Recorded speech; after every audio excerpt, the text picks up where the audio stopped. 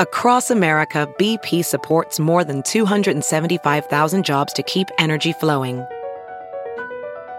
Jobs like updating turbines at one of our Indiana wind farms and producing more oil and gas with fewer operational emissions in the Gulf of Mexico. It's and, not or. See what doing both means for energy nationwide at bp.com/investing in America. It's Merriam-Webster's Word of the Day for June 14th. Today's word is oneiric, spelled O-N-E-I-R-I-C.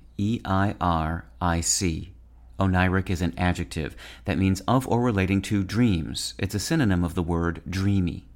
Here's the word used in a sentence from The New Republic by Nicholson Baker.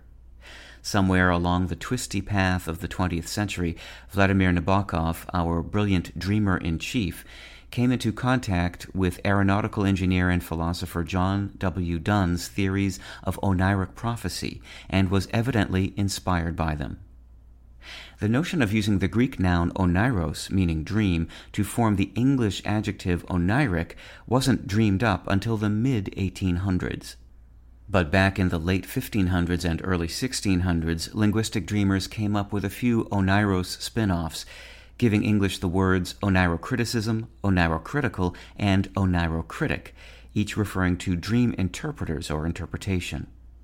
The surge in oneiros derivatives at that time may have been fueled by the interest then among English-speaking scholars in Oneirocritica, a book about dream interpretation by 2nd century Greek soothsayer Artemidorus Daldienus. In the 17th century, English speakers also melded the Greek word oneiros with the combining form mancy, M-A-N-C-Y, meaning divination, to create oneiromancy, meaning divination by means of dreams.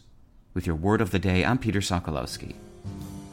Visit Merriam-Webster.com today for definitions, wordplay, and trending word lookups.